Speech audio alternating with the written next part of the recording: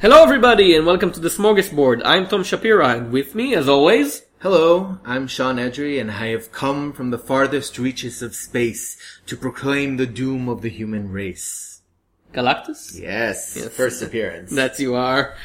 This is a comic book podcast brought to you by the fine folks at Sequart, the best online and unusual source for comic books news, reviews, previews. Buy their books, read their articles, watch their movies. For example, Julian Darius recently conducted an interview with Tim Callahan about his book, Grant Morrison, The Early Years, analyzing a period in Morrison's career where he mostly made sense. And if you like this podcast and these articles and movies, you can support us via Patreon, the Sequart Patreon. Support smart criticism in comics. So shall we start with the news because there's quite a lot of them. Yeah. Can I just say, I know that over the past few episodes, I've been sounding like Sam the Eagle from the Muppets. This is not cultural. This is not moral. You are all weirdos. And Alice Cote really pissed me off with the end of Zero, so I was predisposed to be a grouch today. Mm-hmm. But then 8 House came out and everything is looking up. But we'll get to that. So let's start with the news. There have been some pretty interesting licensing deals. We'll start with those. Dynamite has announced that Warren Ellis and Jason Masters will be the creative team on a new James Bond ongoing series starting in November. So it's a Warren Ellis ongoing, so 6 issues? 8? I don't know. 9 and then his computer crashes? Dynamite though? Would they... No. Would they replace him? Yes. I don't think so. Yes, because I think right now about Garth Ennis's Jennifer Blood, and he was replaced by L. Ewing 6 issues in. Now, wait, he was replaced or he stepped down? He stepped down voluntarily. Well, okay. That's what Warren Ellis does usually. You know, he starts. He doesn't have the patience, I think, for long form projects right now. On the one hand, yes, but on the other hand, this is in many ways the project that Warren Ellis has been waiting for his entire life because he's been writing He's not waiting for it. He did it. Yeah. This is Desolation Jones, the prequel years. This is Jenny Sparks, the prequel years. This is, I mean, really, almost every character Ellis has ever written has been... British, he's grouchy, he's middle-aged, and he shoots people. Yeah, it's like Iago from Aladdin. There's a big surprise! What he does well. You know, he's the best there is at what he does, and what he does is writing grouchy British guys who shoot people. Pete Wisdom. Yeah. Was another one of his. It's a double-edged sword. From hence all the river flows from the Pete Wisdom fountain. But there's a danger here, which is that he could end up being completely unoriginal. Because, in the sense that James Bond is the archetype from which so many of his protagonists have descended, to go back to the source now and do James Bond is going to be well, but it's not, he's basically said it's not movie James Bond, it's novel James Bond, which is a slightly different, yeah, that's what he said in the first interview, which is a sort of a different beast. It's less of an action hero and more of a killer who does his job for the country because he really doesn't care. So like Sean Connery, basically. We're not really supposed to love him. Even Sean Connery had this slight charm to him, you know. Yeah. Intended. Well, that was the actor. That was not... Okay. Well, the actor was the character for a long, long time. Yeah. Well, good luck. I'll give it a shot. I'm a Warren Ellis fan. Speaking of Dynamite, they have also partnered with Atari of all... Okay, we'll get to Dynamite that. Partner with all things. That's the theme. Atari, they're making comics based on Atari's game properties. Now, speaking as a gamer here, they probably could have picked a better partner because... Could they afford a better partner? It's Dynamite. No, it's Atari though, because Atari has had some bankruptcy issues lately. See, so they're both, Dynamite doesn't have a lot of money and Atari need all the change they can get. Two broke tastes that taste broke together. I don't know what to do with that. What did Atari do recently? Well, that's the thing. Their game catalog is, shall we say, antiquated even by the standards of someone who was around for the first Super Mario Brothers. Okay, so and these Pong? were not... No, I mean, well, pretty much. These were not games that were known for story or character or anything that you could translate into a comic. These were games Have you read the Dynamite comic recently? Well, actually you have for this podcast. Although I wouldn't call that a typical Dynamite book, but we'll get to that. Yeah, but lack of story and characters was never a big problem in the Dynamite catalog. But then it's so what's the appeal here? I mean, you're doing games based on... No, you're doing comics based on games that are older than the average comic reader. I don't know where you would, what would you do? Well, comic is a nostalgia market. not for this. Like, well, comics is if Gem and the Hologram can be own. If Gem and the Hologram can be a success financially and critically, anything is possible. Anything and everything. It depends who the talent is. A good writer and a good artist could take the worst concept and make it work. Even the best... Pac-Man, though? I don't know. I don't know, but I'm not the best artist or the best writer. The specific properties that they mentioned when they made the deal were just like, I'm reading them and it's like, listen, I've been playing games since the late 80s. Even I don't remember half of this stuff. And the stuff that I do have, it's like, really? A dark, greedy Missile Command drama? I mean, listen, Missile Command was on the list, okay? So they aren't doing It's a dark, greedy drama comic. about Armageddon. What? Warren Ellis can write that also. Oh my god. Warren Ellis can write the Atariverse. Are there gonna be like special effects like boop, boop, boop, boop, boop, boom? No, but the alternative covers would be very cheap to produce. Okay. Well, good luck again. I mean, this is the sort of thing where the business decision itself seems weird to me. It's like, you could partner with any game developer today, and there are game developers who have comics, like, there are Assassin's Creed comics, or Prince of Persia again, comics. I'm not saying... it can be done. You could...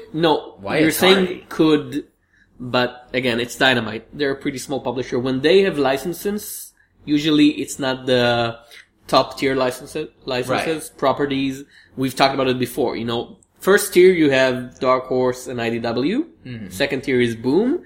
And down the list somewhere is in the pits, in the abyss. Well, and James, when you said James Bond, I thought it was a bit out of their league because these are people who work with the Shadow, the Spider, the Green Hornet, all the old heroes who can probably be bought now for pennies under the couch. Mm-hmm. Well, that makes sense. And they're doing good work with them.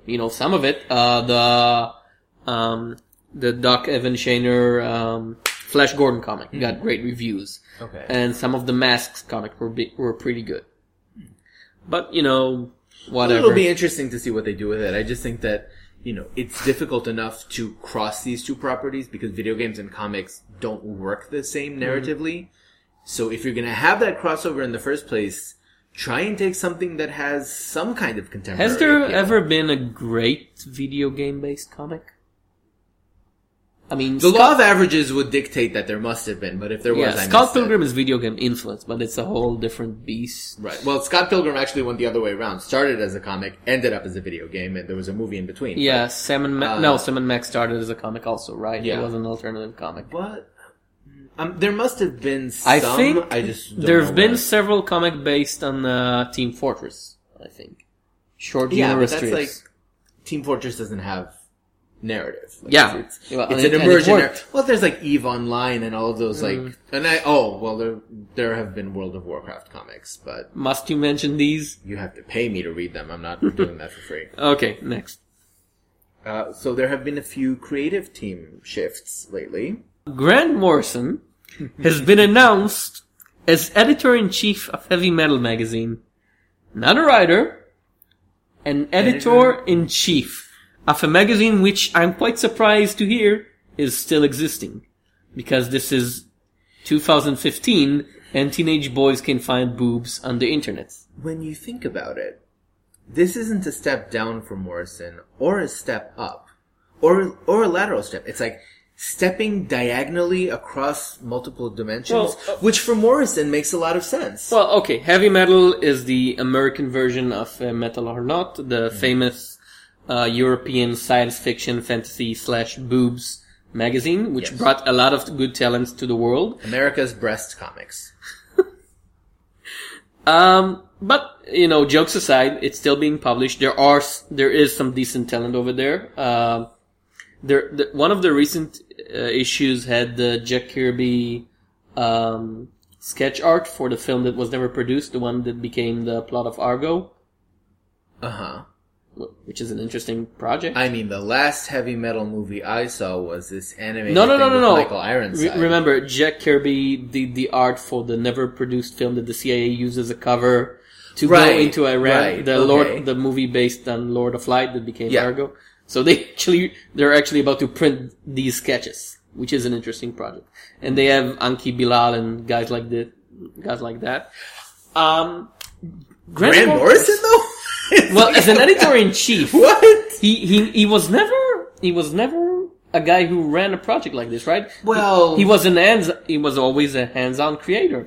Well, what DC have said over the past few years is that in terms of Morrison's function at the company, didn't they give him some kind of creative position? Yeah, but he never did anything with that. Nobody ever followed Morrison's drumbeat. He was always in his own weird corner. When he did his Action comic, it was out of sync with the rest of the DC universe. As Superman in jeans and hero of the working people thing. Isn't that where he is now? Well, yeah, but at the time, in Justice League, he was the regular Superman. Right. When he was doing his Seven Soldiers thing, which was with a lot of artists and a lot of backing. Oh, that's just because nobody knew what he was doing. He was all on his own. Grant Morrison is always a hands-on writer. He was never a project manager. Again, we would need to know the behind-the-scenes specifics of what exactly Morrison was doing at DC, because they have credited him.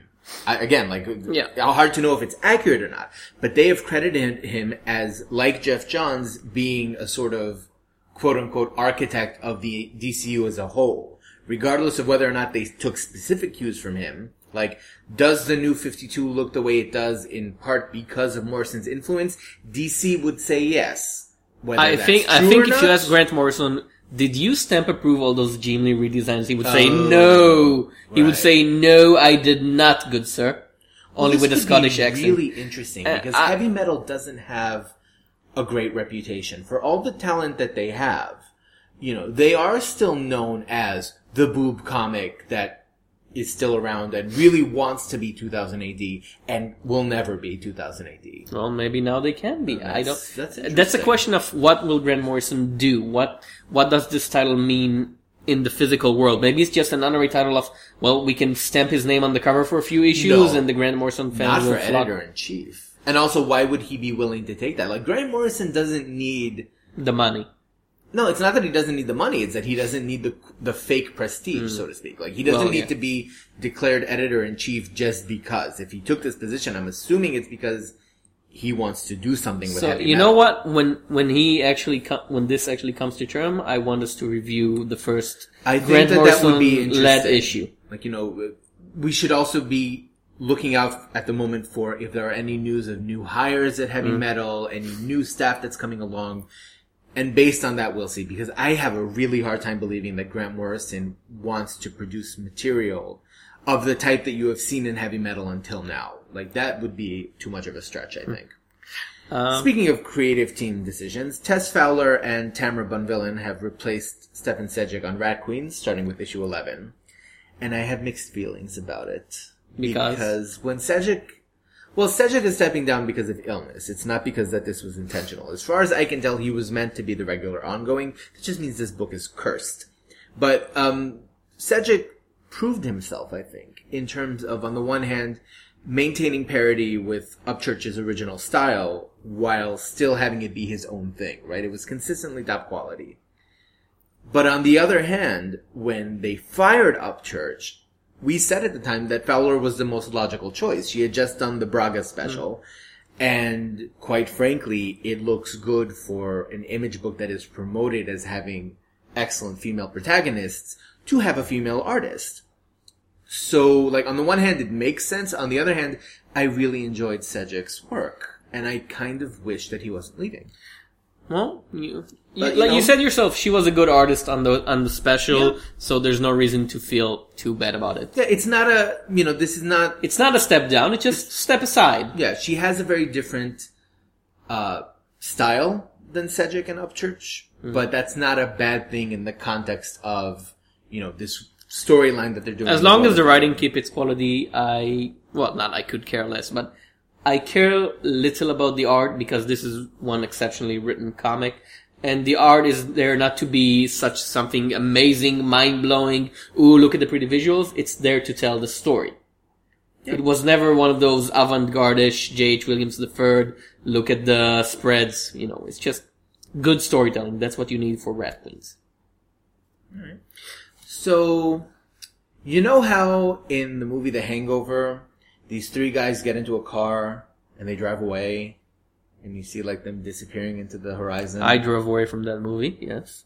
So Rick Remender, Jonathan Hickman, and Kieran Gillen all announced separately but very close together in time that they're leaving Marvel. Well, the way that they phrased it is that each of them just spontaneously decided to take a leave of absence or like step back from mainstream comics. Well, Kieran Gillen is leaving the Marvel U. He's staying with the Marvel company because he's still writing the ongoing Darth Vader for their which is Star an Wars. academic distinction. Well, I think, no. Because Darth Vader is, a series that will continue for as long as it sells, but it's not like it has to come out like on a mandate. Like if Gillen were to get up and leave Vader, it would not be the end of the world. No, but it's a good seller, and so Marvel wouldn't want to drop it. But anybody can do that job. The question is, can anybody keep it on the good sell side? The This inertia. is the thing. It's Darth Vader. Well, like, you have to expect. It's like the X-Men. You have to expect that on some level, the brand recognition of Darth Vader, especially now that you have, he appeared on Rebels recently, and now there, Star Wars, the new movie's coming out, and but I don't think James Earl Jones is actually part of that cast, but I would not be surprised. Inertia can't hold it forever. At a certain point, a good writer is needed. The X-Men line has been sinking, drafting downward slowly for years, sales-wise. Yeah. We both remember a time when the Avengers was the unpopular brand. Right. And the X-Men had the 1,000-team books, and the lowest of them could outsell the highest Avenger But team that book. change had nothing to do with the quality of the writer.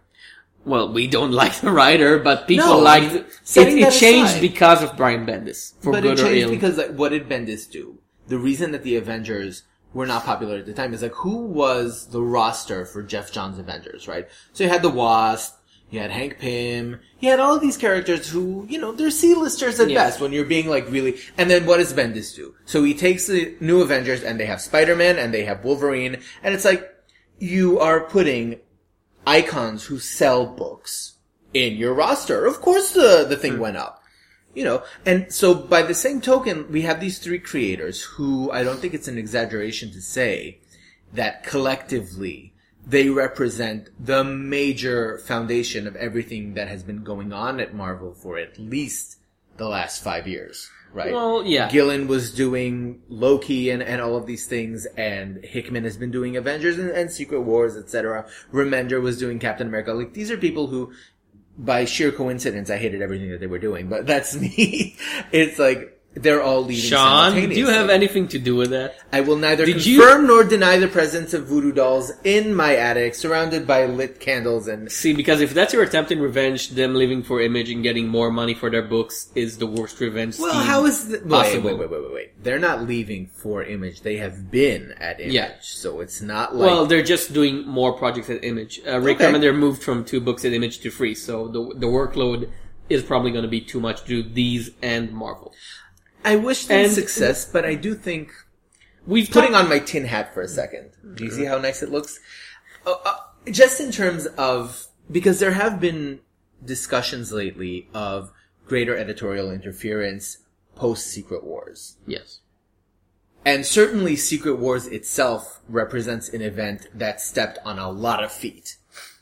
And we, in fact, talked about the idea of, this quote-unquote false reboot, right? Where a book like Ms. Marvel is starting again at number 1 for no reason. Same creative team, same... Ms. Marvel, Howard the Duck. Less than 5 issues in. That's the shortest ongoing comic book I think Marvel has ever published. The preview text itself acknowledges, like, yes, number 1 again. All new Hawkeye, so it's now all new. All new Hawkeye. Marvel new Hawkeye needs to open a dictionary because their version does not contain the word new, or it's a bit confused and new is simply the same thing all over again. That's their definition of the word new.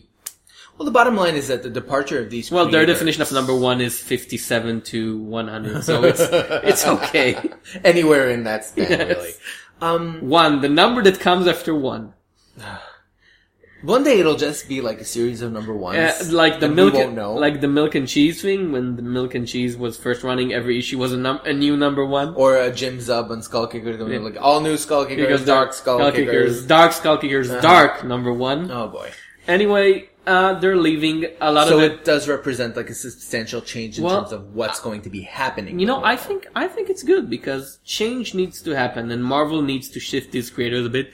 Just as you said, we didn't enjoy Hickman's stuff. We didn't like Remender's I'm run. happy to see the backs of all three of them. To be honest, I really like Kieran Gillen's work at Marvel and otherwise. But what was he doing recently at Marvel aside from Darth Vader?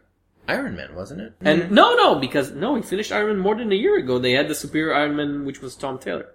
And then, Siege, I guess, is his. No, but that's his big goodbye. Yeah, but it's. What was he doing in the interim? What was he doing? See, he wasn't doing anything. He's not leaving anything. When that he was writing. When did Young Avengers end? Last year too. 1 year, 2 years ago. Somewhere in there. Yeah. Okay. Well. So he wasn't doing anything other than Darth Vader anyway. Right. So again, I wish them good luck at their new home. Sure. Meanwhile, in the wake of their departure, Marvel has been announcing a few minor number ones. All of them. All of the number ones. So let's preface this by saying that Marvel is relaunching Batman and Superman. We'll talk about the previews on the number ones and the specific books when they're solicited. Yes. I think just in terms of we don't want to double bill. Yeah, but there was something significant here, which is kerfuffle? A brouhaha? Yeah, we can call it that, I think. That's accurate. What happened was that Marvel had intended to release the previews to retailers at a certain date. Bleeding Cool beat them to it. And started posting, one by one, the creative teams. Yeah, Marvel have sent a special booklet, a previews booklet to the retailers. Previews. Yes, to the retailers. Previews number one. And one retailer or more decided to scan it and send the information to Bleeding Cool, as you do. Yes. And that upset Dan Slott. Dan Slott was terribly hurt and terribly upset. And he got into a fight with Bleeding Cool's editor-in-chief, Hannah Means Shannon. And what he said was, so we need to talk about Bleeding Cool in this context, right? And here's the thing. You can have different opinions about Rich Johnston and the way that he does things and whether or not journalistic ethics are a part of this process or need to be a part of this process. That's a whole tangent that we don't need to get into. What I want to talk about is the audacity of Dan Damn Slott, because he complained that Bleeding Cool was making the lives and jobs of Marvel's staff difficult. To which I say, so what? The fact that Dan Slott seems to have this expectation that it is the job of comics book journalism, such as it is, right? This isn't Barbara Walters, but we deal with what we have. That it's their job to facilitate Marvel sales and to make life easy for them. Well, that's what he grown used to. That's what Newsarama and CBR does. Newsarama does it, CBR does it. And I remember a time when Newsarama actually had content as opposed to, here are the top 10 Marvel heroes we'd like to see in next year's crossover. That's what they do now, and that's fine. That's not a strike against them. It's that's what you choose to do. That's okay. And I guess that's what Slott is used to. But here's the thing. Bleeding Cool doesn't work for Marvel. It's not their job to do PR for Marvel Comics, or to make Dan Slott's life easier. Yeah, Dan Slott. Bleeding Cool works for Avatar Press. Get your priorities straight. No, but it's their job to publish the 1001 different disgusting covers for Cross. He's complaining, in essence, that they don't toe the Marvel company line. But if you want them to toe that line, pay them! Why are you... The entitlement was what drove me crazy, because I'm reading it, and of course it was on Twitter. Which goes back to what you've always said, is just why does he still have a Twitter account? Him and Stephen Wacker and Tom Rickert, they have to go. I remember there was a podcast, the Crack podcast, and David Wong, who was one of Crack's leading writers and I think chief editor for a while. What he said is, our lesson to new writers is this: never, ever, under any circumstances, ever respond to comments. Look at the comments, read the comments, or believe in the existence of comments, because responding to your readers, when you're online, when you're a writer online would lead to your downfall, no matter if it's good or bad. But that's not what this was. Yes. Bleeding Cool are not readers of Dan Slott, right? They were not criticizing his writing. He came after them, right? Yeah. His complaint was that they leaked information that Marvel was holding on to as if Marvel has never leaked anything, right? And go ask the ladies on The View how they found out about Thor. The odd thing about it, that the one he should complain about is the retailer, whoever he is, who... They know who he is. It's Dennis Barger. Oh. You're shocked, right? See, all these small wars, I don't care about it. But... Like, again, if he had gone after the retailer, even the retailer has a legitimate gripe here. He's like, excuse me, you are holding on to information that is relevant for us to sell comics. Why is it my job to make your life easier? I assume when they send these booklets, it's part of a non-confidentiality agreement of don't publish it before time. Just like when you get books early, you're not supposed to sell them before due time. There is an agreement for such things. And Marvel has the right to decide this is when we want to publish this. This is when we want to bring these things online. Sure. That's fine. If they had framed it that way, then that would have been fine. But Bleeding Cool is under no such obligations. Yeah. Why does Slott has to stand up and talk for Marvel? That was his mistake. No, it is something that is directly relevant to him because one of his books was leaked, right? But the problem here is just the entitled way that I don't even get what was leaked? He pitches a fit on the internet for the whole world to see and acts a fool because you revealed something that we were going to reveal next Before week. we talked about it, I was damn sure that was all that was a planned leak. How can you tell the difference? Yes, a week early. Who cares?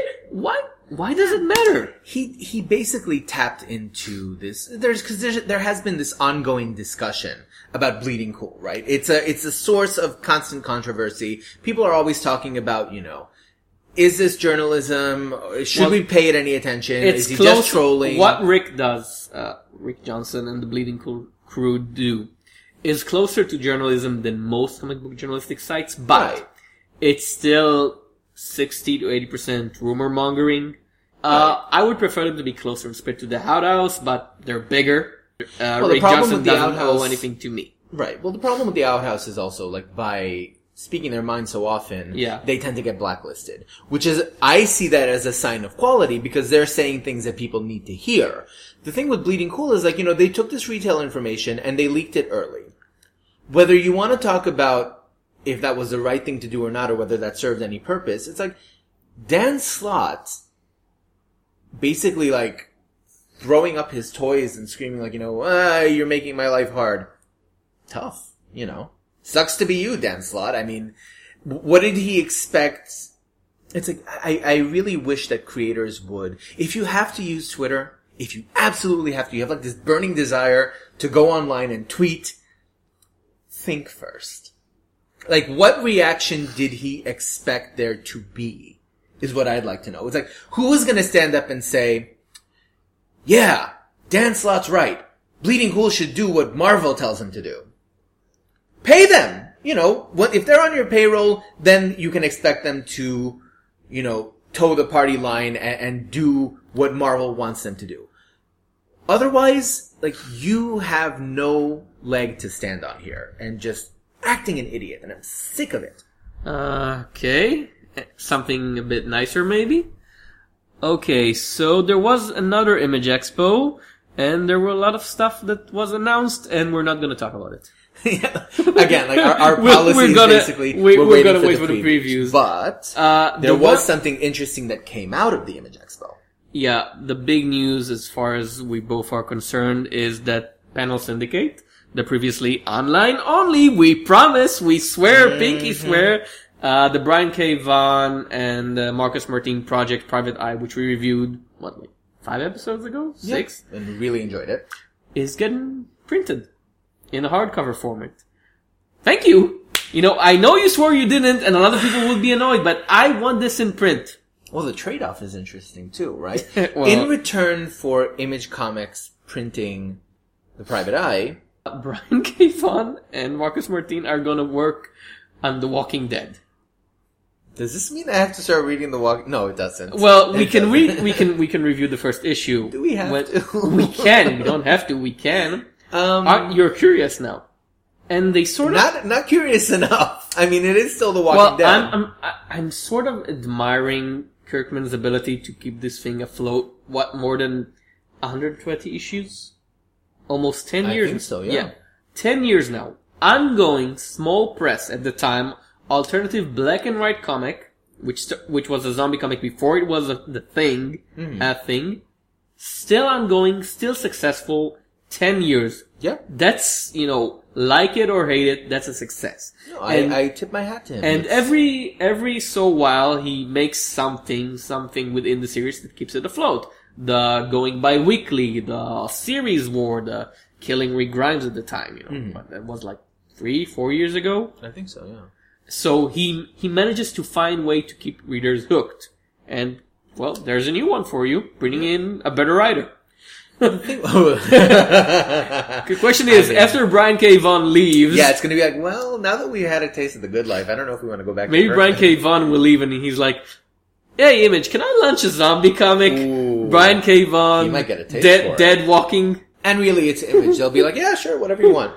Again, like, I have ambivalent feelings about this because Vaughan and Martin marketed The Private Eye as being digital exclusive. Yeah.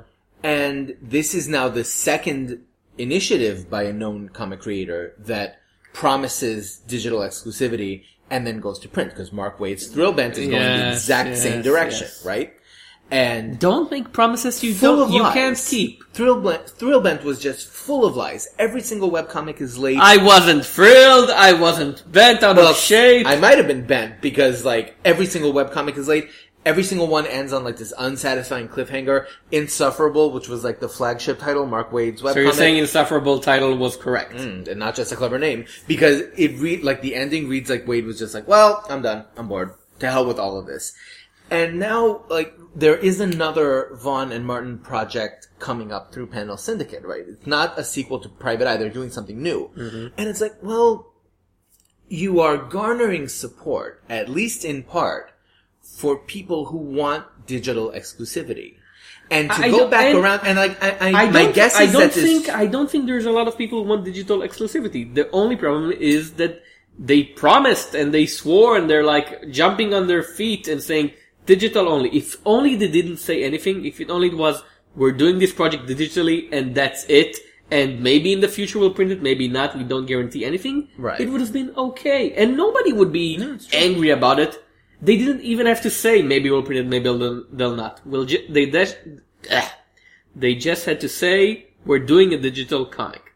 I mean, don't make promises for the future. Exactly. It's the fact that they guarantee something. And again, like, I applaud the ingenuity here, because my guess is that the reason it's this specific trade-off is so Image does not directly profit from the Private Eye. We've talked about Warren Ellis. We've talked about Warren Ellis earlier, and remember when he was all like, "Damn Marvel, damn DC, damn Marvel, damn DC," and then he came back.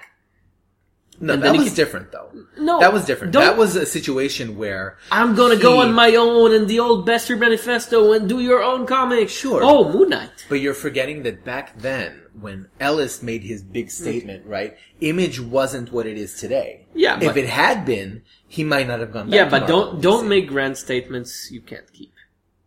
Or if you make the grand statement, keep it. Yeah. Like, it's like.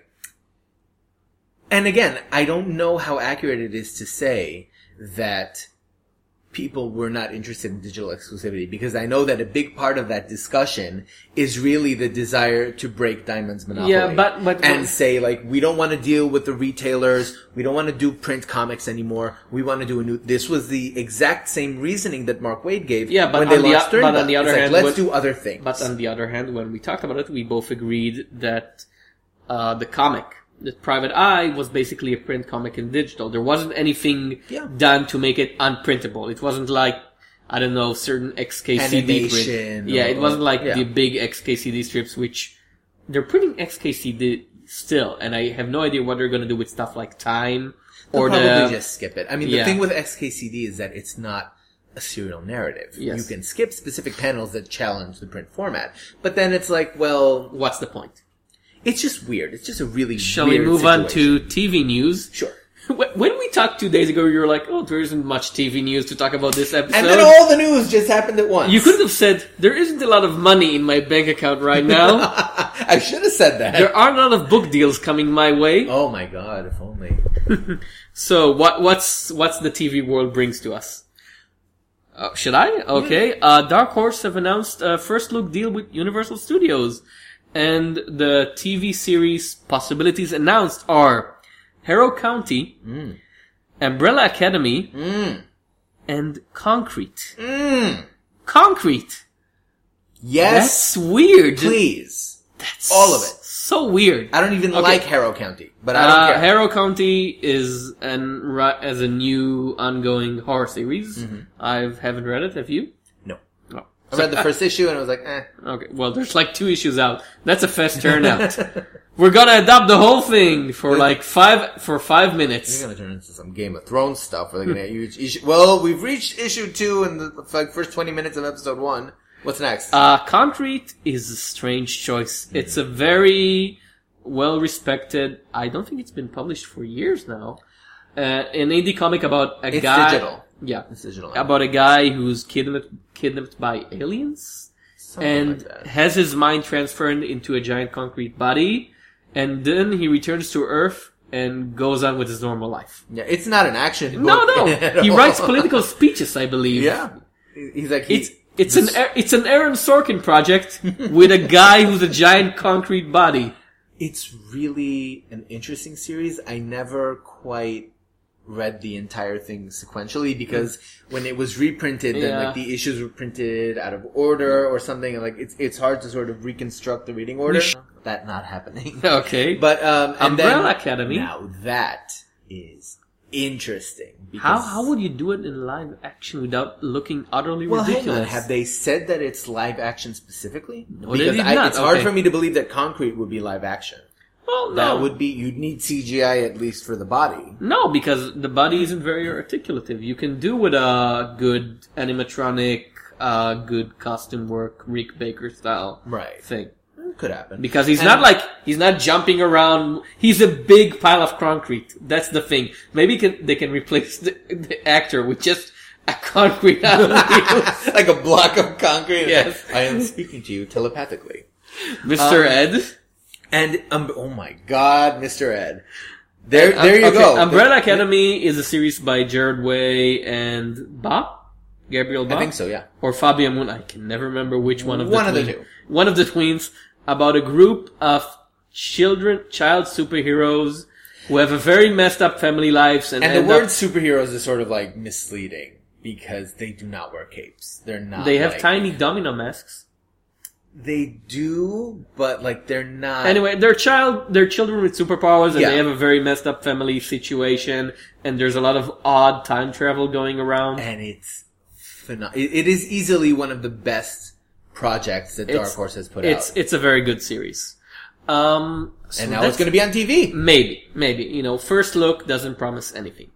I feel like if these are the options, right? And you were to go to a TV executive and be like, so, there's Concrete, which is like this deep philosophical, discussion about this guy who's trapped in this form and he doesn't have physical sensation anymore, etc. And then, Umbrella Academy. So it's a bunch of kids with superpowers who like blow up Dallas and have like violins that can shatter windows. Yeah, speaking of Dark Horse projects, a monkey. If I were to choose the Dark Horse projects, one of the recent ones, I would say Colder. They could do a good post supernatural, better than Hellblazers series. Now, I think we don't even know anything about how this is gonna look because it could be good, it could be Daredevil, or it could be John Constantine, or even worse, it could be Lucifer. Ooh. We are the Umbrella Academy kids, played by Justin Bieber and co. I don't know, whoever plays Umbrella Academy in High School Musical 5. The Wizards of Waverly Place. No. We don't need that. But a Nickelodeon style series. Obviously, there's going to be some adaptational drift here, but would it feature the giant Eiffel Tower coming to life and trying to destroy Paris? I hope so. Wouldn't that be nice? I remember Paul O'Brien, which I always mention him, reviewed the first issue, and he was like, so when they announced Jared Way is writing a comics, I was skeptical. Everyone was skeptical. And then it opened with a wrestler elbow dropping a giant gorilla, which is the least emo thing in the universe. Mm-hmm. And I was hooked. That's, I think, like, when they look back and they're going to talk about, like, Gerard Way in comics, I think, like, O'Brien's reaction there was to react. Every single critic I know was like, I thought this was going to be some pretentious, boring, self-mutilating, emo, my feelings, you don't understand my feelings.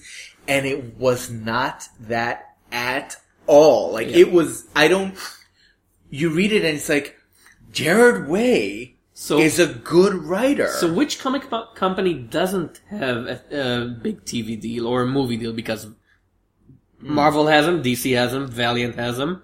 Does Boom have Dark Horse? Well, Boom does it the other way around. They take TV shows and make them into comics. Right, but then you would say something like the Midas Flash. Well, I think that's more movies, right?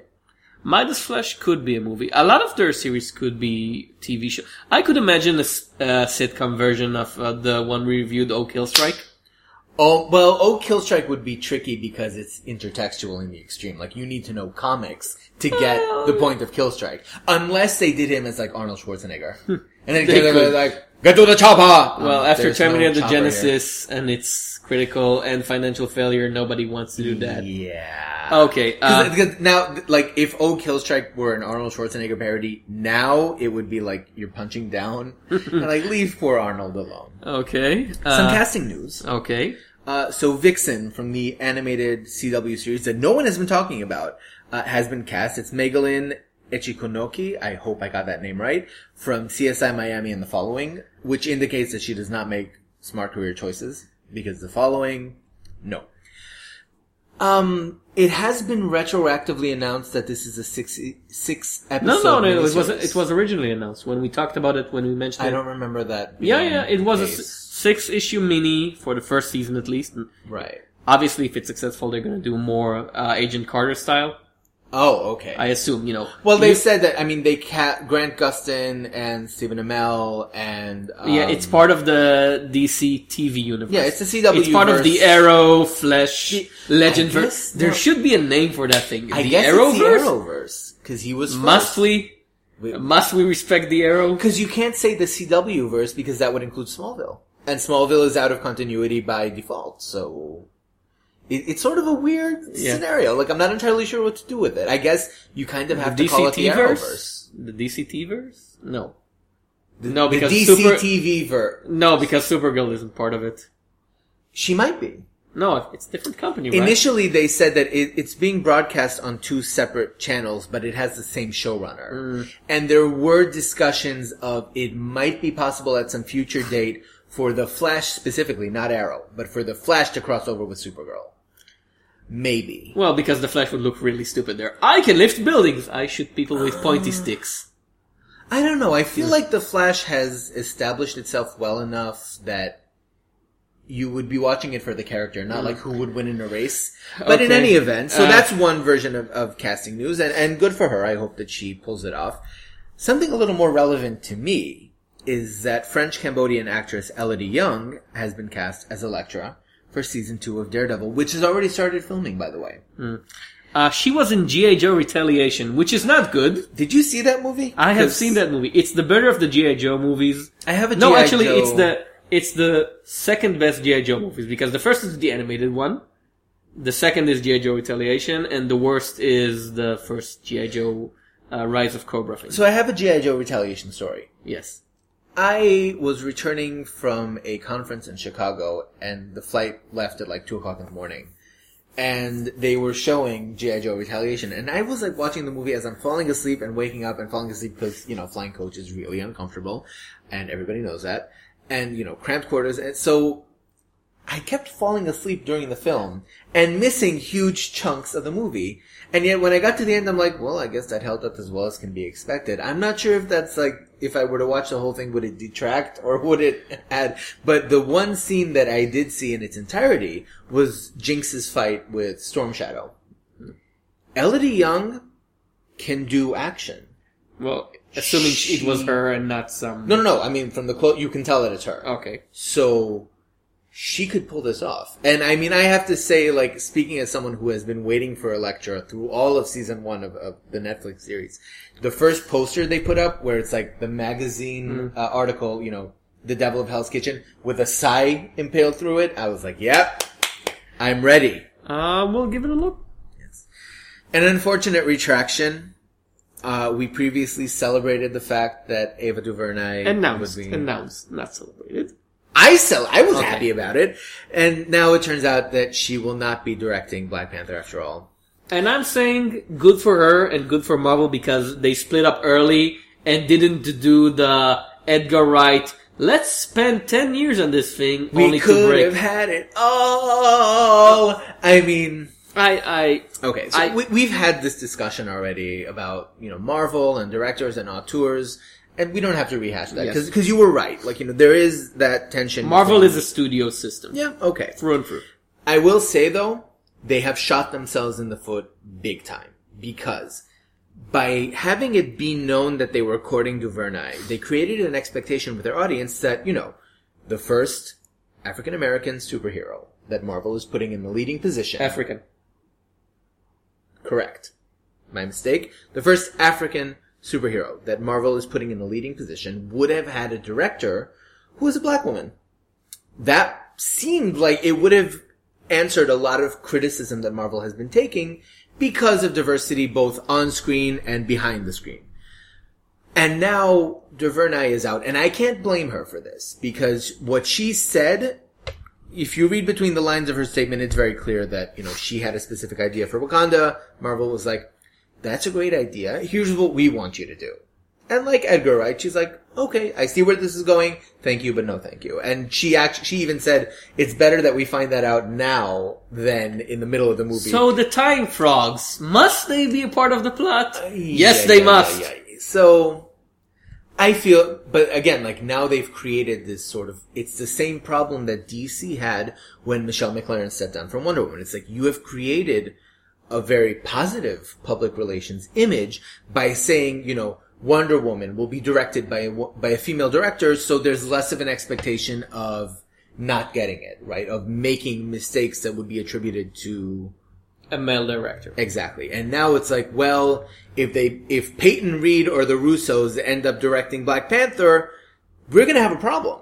Like, it is going to backfire on them in exactly the way they didn't want it. Who could do a good Black Panther movie? Angela Robinson. She did what movie? Angela Robinson is the highest grossing black female director of all time. She did, well, okay, so she did Herbie Fully Loaded. Okay, fine. But she also directed a few episodes. You cannot see my face. You have like this. If you were wearing pearls right now, you'd be clutching them. Quizzical. But I will say this. She directed a few episodes of the remake of Charlie's Angels on TV that lasted for like 4 episodes. The scripts were crap, but the action scenes were decent. So it's like, I feel like she would be, because now they have to, you know what I mean? Like now Marvel has to actively be looking for directors who match on the optic level at least, like in terms of how it appears, has to be on DuVernay's level. She didn't want to play ball, that's fine, but I feel like you cannot now go and say, well, we're bringing in Jon Favreau. Because then it'll be like, you know, it forfeits all the goodwill they built up by courting DuVernay in the first place. I think at the end Marvel care less about the goodwill than about the good change they will get for that movie. If that were the case, they would never have pursued her in the first place. Because she was known. No, because they probably thought she would play ball. Why would they think that? Because for all her success critically, she's still a new director. She's still fresh on the directing scene. Right. And Marvel had a history. And DC has a history. And studios as a whole have a history of taking a new promising director and basically bullying them. Not bullying, just forcing them to do their bidding. Is that the case with DC too? I don't think so. Well, okay, not DC. How much the recent Jurassic World movie, the most successful movie of the year, is a young indie director, the guy who did Safety Not Guaranteed, a small indie flick, taken straight from that to doing a huge multi-$100 million franchise. But you don't have to work very hard with Jurassic Park. Basically because the studio said, well, we can make him do what we want. He's not going to stand up to us. He's a small time. You can't take someone well known for these projects because they would have their own vision, and then you would get the Zack Snyder version. But the problem with that logic is that Ava DuVernay, she may not have a very long filmography, but what she does have indicates pretty strongly that she is someone who was known for having a specific vision and having a specific, identity as an auteur. So by courting her in the first place... I think what Marvel thought, and...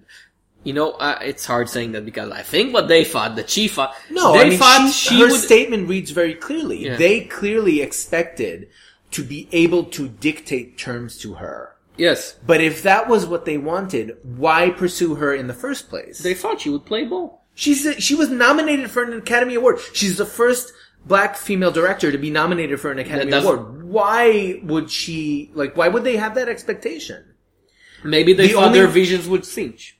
Maybe, I don't know. And of course it makes you wonder, what could she have said to them that would be no, absolutely not.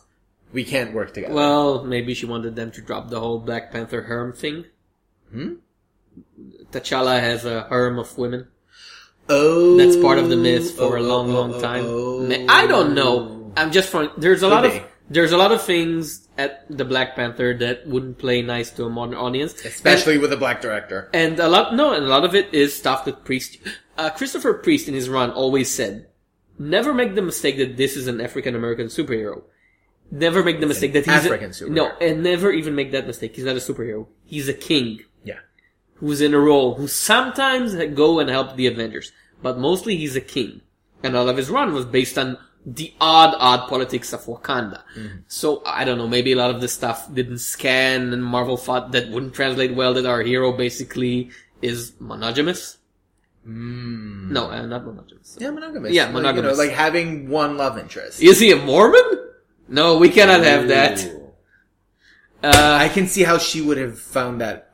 See, that's, it makes you wonder if for Phase 3 specifically, right, Black Panther, Captain Marvel, Doctor Strange, whether they are really trying to stick to some version of loyalty to the comics that hasn't been evident in the first two. Because I'm if you were willing to make the leap of allowing Kenneth Branagh to turn Loki into this Shakespearean anti-hero or anti-villain, and, basically have all the fangirls be like, oh, he's so cute, it's Tom Hiddleston, ooh. So... That was more the actor, I think, than the director. Right, but then, why would you cast an actor like that in that particular role if you weren't willing to compromise? And it seems like the further along Marvel get, the more they're butting heads with their directors. And, it could be, like we said, there are positives and negatives to that. But in this particular instance, they have backed themselves into a very tight and very small corner. Well, we'll see what they will bring. Yep. Day and day. Anything else, news-wise? No. That's it? Well, there's been a lot of news. Shall we head on to the reviews? Yes. Shall we start with the first Dynamite comic that we ever talk about in this podcast? Yeah, this is an episode of firsts, actually. So, sure, go for it. We will talk about Will Eisner, The Spirit, issue 1, written not by Will Eisner, written by Matt Wagner, with art by Dan Shakade. And we're in the classic Spirit mode, only that the Spirit is missing. Well, let's go for some background on the Spirit. For those listeners who were born after 1980, who is the Spirit? The Spirit is a sort of a detective character created by Will Eisner for the newspaper, back when newspaper comic was a big, big thing. And Eisner basically wanted to do a straight up detective comics, and they forced him to put this guy in a domino mask and give him an origin story because that was the thing for the day. What an origin story he had. Yeah, he's... What's his name? Denny Colt. Denny Colt is a young, either policeman or private detective, depends on the origin story, who gets in an accident while pursuing a criminal, and everybody assumes that he's dead, but he was actually in a coma. And he rises from the grave and decides he will use his death to keep on pursuing criminals as a vigilante. Right. While working in close ties with the police. And that's it. the strip. That's about it. That's the plot. Now the strip That covers it. is mostly known for how inventive Will Eisner was, both at the time and even by today's standards. The Spirit is something. Classic Spirit is something that needs to be seen to believed. The way Eisner played with perspective, the way he used the titles as part of the comic page, the way he used the size of the page to do all sort of crazy stuff. To be specific, we're talking about like artistic innovation. Yes. Because in terms of plot and story, It was always very basic. Yeah.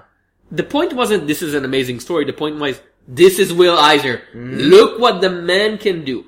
And in a way, it very much reminds me of, say, a Spielberg project. Yeah. You don't go for a Steven Spielberg project for, well, this is some very thoughtful philosophy. You're going to see what Steven Spielberg can do with even the simplest of ideas. Mm-hmm. Answer, he can do Raiders of the Lost Ark. Yep.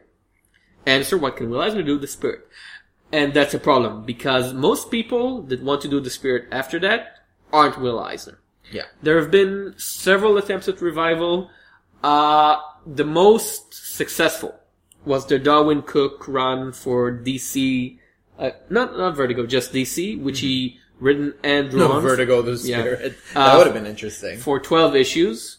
After that, that series was continued by Mark Evanier, and there was, Brian Azzarello had a short run doing DC's first wave sub-imprint about pulp heroes. You forgot one. Which one? The movie. What movie? Oh, you know what movie, Tom. I know not what you speak of, Sean. There was never a Spirit movie directed by one Frank Miller. Crazy Pants. Never happened. Never happened. Okay. And, okay, so it's a problem because the Spirit is one of those characters that scream for revival because he's a big classic character and because Eisner is no longer with us and you can use him, you can buy him. And this is in DC. This is that. Yeah. The license reverted from them to Dynamite, or Dynamite bought it from them? Dynamite bought it, I assume. Okay. Which we were talking about them acquiring licenses. Yes. There you go. So on one hand, the Spirit screams for revival because he's such a generic character and setting that you can see other people using him. On the other hand, he's such a generic character that most people want him for Will Eisner. And you can see it in the title. This isn't called The Spirit. This is Will Eisner the Spirit. His name is part of the title. And so the comic is on one hand tied to his vision for the character, and on the other is forced to do something which he wouldn't have done simply because it's an ongoing monthly and not a newspaper strip, and it's not something that's meant to be avant-garde-ish. Right. The composition is taking into account contemporary modes of publishing comics, but the story, not so much. And this was actually something that surprised me because when they announced this, when they first solicited the book, they said it's Matt Wagner. And Matt Wagner is, you still haven't read Grendel, which I need to rectify that situation at some point. Whenever I read about Grendel, I became less and less interested in actually reading Grendel. No. You need to get away from all that Hunter Rose stuff, and you need to read like the core Grendel narrative. Because it is amazing, but we'll set that aside. So Matt Wagner has had other projects coming out in the interim, and, he hasn't really been challenging himself. And then they announced him as the writer of The Spirit, presumably as a marketing point. The problem is, I'm reading this issue, and it does not read like Matt Wagner. It reads like Matt Wagner trying to channel 1940s writing style. I mean, the dialogue here is just 1940 or is it 1970s? I know where this Dr. Cobra creep is holed up, and I'm gonna bag him for you. Damn it, Denny Colt, you're only a private detective, and that deranged chemist is dangerous, claims he'll poison the city's entire water supply. Look, son, we go back a long way. Lord knows my daughter has a soft spot for you. But this is police business. I mean, I almost want to put on like a zoot suit and have like a little. Well, the gangsters do have a zoot suit. When does this take place? Is it the 1930s, the 40s, the 70s? No, the fashion really strongly goes towards 20s, 30s, 40s, like that period of time. Yeah, and it's just, I mean, Boulder wears suspenders. Yes, he does. I'll say this for the artwork. Dan Schcade really is going for the character design. Like, pseudo-authentic fashion. Yes. That tells you what It's time not an average Dynamite looking comic. It's not a Dynamite House style. Isn't it? No, Because no. Dynamite is also doing like the Shadow and the Phantom. Yeah, and all they that. don't look like that. They don't look like that. No, Okay. and thank God this looked like that and not like the Shadow. Okay. But, on the other hand, he tries to imitate the character style that Will Eisner had, but it isn't the same thing in the backgrounds and in the cityscapes. So it's like cartoonish characters in a more regularly designed, realistic city, Right. which doesn't really fit.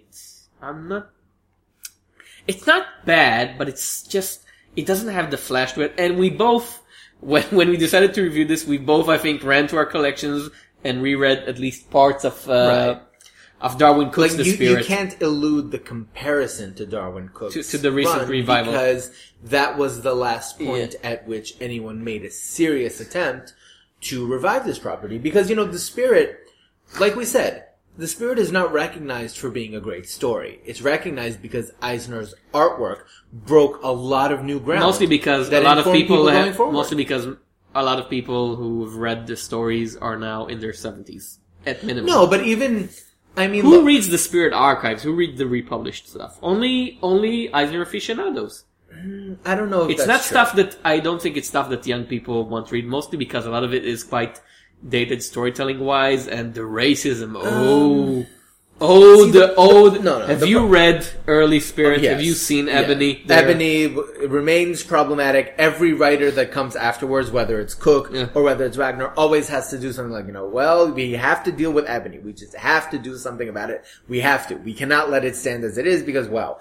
But the issue is, I don't agree with you about, who would want to read the old stuff because, people today still read Bram Stoker's Dracula, which is 100-plus-year-old novel, right? Sometimes they read Tintin. I'm not saying all old comics are unreadable. I'm saying The Spirit specifically, I don't think it has a lot of appeal to younger readers. It has an appeal to someone like me who likes to read old stuff just to, because I think I should know old stuff. But not to someone like me who's like, well... Yeah. Or even some guy who just picks stuff off the shelf. Right. And that's the weird thing. This issue is clearly trying to sell an atypical Spirit story because Wagner's coming in and he's like, the Spirit isn't actually in this It's issue. whatever happened to Danny Colt. Exactly. Danny Colt is gone when the issue begins, and when it ends, people are like, well, we should probably find him. It's been 2 years. It reads like the sort of thing you would see in a contemporary Archie remake, right? Some kind of approach that's deliberately working against the norm. So it's like, okay, the Spirit is usually this. Let's take the Spirit out of the picture, focus on 2 secondary characters, and they are going to be the protagonists of this story, and their job is to find out whatever happened to the Spirit. The problem is, why would you care about the Spirit in the first place? When you're talking about Alan Moore's Whatever Happened to the Man of Tomorrow, you kind of care about Superman before you get to that point, right? So it matters when all of this is happening. Here it's like you're trying to deconstruct the Spirit by taking him out of the story while at the same time being loyal to the tone and the look of the book. I think it's a good idea in theory, because by taking the Spirit out and building him via other people, you're making sure that you're establishing the supporting cast, which is important to this type of book, because the Spirit, as we've said, is not the strongest character by himself. Not But who would necessarily. you define as the strongest person in this book? Well, you don't have to have one character. You have here Ebony, you have his partner / sidekick, you have Commissioner Dolan. So they're trying to build a supporting cast, and they're building up a mystery, which is a good idea in theory. In practice, in practice, he's writing them as if they're 1940s characters. Yeah. Comics in the 1940s didn't prioritize deep characterization. There was no such concept. So the idea that Commissioner Dolan, for example, is, what can you say about him? He likes to smoke a pipe. He loves smoking a pipe. He has a daughter who, is putting gray hairs on his head. And she, of course, is in love with the Spirit. And, it's really, really, really typical. There's no real subversion of any kind of... Yeah, you should... If you're gonna do something, such a revival, you need to start stronger. What did Cook do with these characters? When Cook started, the first issue was just the Spirit in action. It was in medias res There's a reporter being kidnapped, and the spirit is out to rescue her. That's it. And then he built the other characters and the story setting slowly over 12 issues. Okay. But were they written in the same style? No. It was an odd thing. It was just like Batman the Animated Series, which was sort of no time and all times, because the spirit dressed like like in the 1940s, and the commissioner was an old guy, but the other characters had phones, had TV, had cell phones. So it was an intentional tonal clash. Okay. That might actually work better than trying to recreate the setting. Yeah. And I mean, the thing that really bothered me here... Again, I could see this he's kind of trying thing. too hard. Who did Wagner did Sandman Mystery Theater, or am I confused with so that's the sort of thing that he's trying to do here, I think, because... But Sandman Mystery Theater was so much more complex. Yeah. Even from the first issue. I mean, he was working with Wesley Dodds, right? Yes. Which is the same type of character. Is he? Originally, who cared about that Sandman, the guy in the gas mask, the 14th member of the JSA that nobody read about? I think the difference there is that Wesley Dodds appeared in comics before Wagner tried to bring him back. It was Robinson Starman. Wasn't that before Robinson Starman? No, Sandman Mystery Theater, I think... At the same time? Either at the same time or shortly afterwards. Okay. Because a lot of the characters that Robinson introduced ended up turning up in Sandman Mystery Theater. So I think there was some parallels over there. But anyway, so that was a situation where before they got to let's bring this character back, he turned up in other books. And the Spirit, it's like, all of these things aren't in continuity anyway. So it's like, because they're like, what is the Spirit continuity? No such thing, right? It's episodic by definition. And like, we're dealing here with a Dynamite book that's following up a DC book, so I wouldn't expect Wagner's run here to have any interconnection with Cook's run. Nothing and whatsoever. It's like, so where is the iconic reinterpretation of the Spirit that you are trying to build on? Because going back to 1940 is the wrong move. Comics aren't written like this anymore, and for good reason, I would say. It's not bad, but it's not very good. No, I just feel like it's trying too hard. I think I'll wait for the arc to conclude, and if it gets good enough reviews, I'll go and reread it. I won't. Okay. I won't, because, again, like, it's just... I respect what they're trying to do, but it's missing that element of... We know how this always goes, let's do something different. Which I think has defined a lot of... I mean, I keep making this comparison because it keeps popping to mind. Archie. Oh. They have tried so hard to take Archie in all of these different directions that acknowledge contemporary considerations. The other Dynamite revival, which was more successful, Shaft. Yeah. Which worked better because they said, well, you all know the joke version, the funky blaxploitation version, we're gonna play him straight as a 1970s gritty crime drama, and that worked. That in itself is a resistance to what came before. Yeah, like, that's when the you're return to the original Shaft novels. Yeah, and here it's like, the only real thing that Wagner does is to take Denny Colt out of the equation, but so what? Yeah, what do you got left? Yeah. Well, you got left with another title, a new number one, and we've been waiting for that one, because it's been delayed. Again. But it's here, 8 House number 1 Arclight, written by Grant. Or is it 8 House Arclight number 1? No, it's 8 House number 1 Arclight. Yes. Okay, so... Written by Brandon Graham, art by Marion Churchland, published via Image. Okay, so just to remind our listeners as to what 8 House is, and I had to do a lot of research to figure this out, because Brandon Graham basically confined all the key information to his Tumblr. Here's how it goes. Damn you, Tumblr! It keeps crashing Mozilla Firefox, and that makes I stay the hell away for Tumblr. I'm too old for Tumblr. Okay, so Brandon Graham of Prophet fame is collaborating with a group of talented writers and artists to create a shared fantasy universe within Image. It's self-contained in the sense that it's not spilling over into other Image titles, but it is a shared world that will appear originally. The idea was that it would be shared between 4 core miniseries. No, 3 core miniseries. Each had 4 issues. No. It was Arclight, Kiem, Mirror, and Yoris. I forgot Yoris. 4 core stories. Also, it turns out that From Under Mountains, that we talked about last time, is set in the 8 House world, but is not part of the core narrative. Yes. That plan seems to have changed. What's happening now is that 8 House has been compressed into one series, but that series will alternate within itself to have all 4 of the miniseries. So, for example, the first 2 issues, 8 House number 1 and 8 House number 2 are Arclight. 8 House number 3 is Kiem. 4 and 5 are Yoris. 6 through 9 are Mirror, the Emma Rios book. And then they'll be going back to Arclight with number 9. It's sort of a cross between Grant Morrison's Seven Soldiers book, because when it was reprinted in trade paperbacks, they didn't do it mini by mini. They did it, okay, these are how you're supposed to read them issue by issue. Right. 1, 1, 1, 1, 1, 2, 2, 2, 2, 2. And like half Cloud Atlas, I would assume.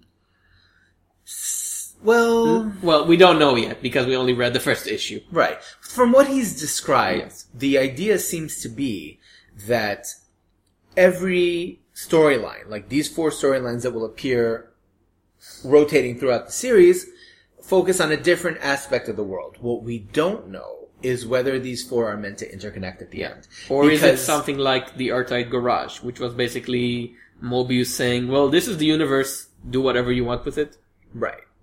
And the fact that From Under Mountains was not solicited as 8 House From Under Mountains, Yes. and yet it's set in the same world, seems to suggest that there's a broader plan in place, but maybe they don't have the specifics yet.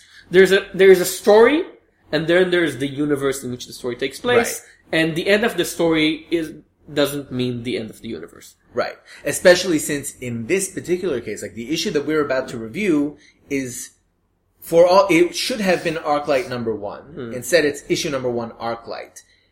We'll be getting 2 issues of that, and then Arclight won't be coming back until issue 10. Okay. So, the packaging of the story might also be different. We don't know yet. Okay, so the story, Yes. we have Sir Arclight, female knight, I think. Male Knight, actually. I'm not sure. It's... Okay. That's part of the plan. Okay. She is a knight, and he has the lady, his companion with him, and the lady is a Cthulhu nun thing, and they both travel the land returning to their home city after a long, long absence, and there are signs of something strange afoot, and also people in the city apparently aren't looking for their return very much. They are not popular, is what I'm saying. Right. Okay. It's a very strange first issue for Brandon Graham because Brandon Graham, up until now, was a very compact storyteller. Whenever I finished the first issue of a Brandon Graham series, I've always knew, okay, this is what I want to do with this, for good or ill. And this is very lightly paced. I mean, many of the pages have 4 panels, 2 panels even. Some beautiful double spreads. Beautiful spreads, and the plot is very light. You know, we have these people, and they walk, and they have their interaction, and they're back home, and then they have some more interaction, and that's it. It's odd. I have to say... maybe it's so odd to me because I wasn't expecting something like this from Brandon Graham. I think you can feel the hand of Marion Churchland in the plotting, not only in the art, because the pacing does remind me of her graphic novel Beast, which was also, it was, 100 plus pages, but very, very lightly paced. There wasn't a lot of plot there also. Well, the problem here, and I'm saying problem, I really enjoyed the issue. But yeah. The situation here is that there are 2 ways to look at this. And part of the problem is the lack of clarity. If this is technically issue 1 of 4 for Arclight, right? As it was originally meant to be. So, in that sense, it is kind of light because not a lot happens. At the end you get sort of like the implication as to what the plot is about when he comes back to her and says, I found what we're looking for has been found. So you kind of figure that part out. But it really is sort of sparse. However, if this is the first issue of 8 House, right? Yes. It is a world-building issue. And in that sense, I feel like it succeeds more than Prophet did. Because Prophet threw so much at you in the first issue.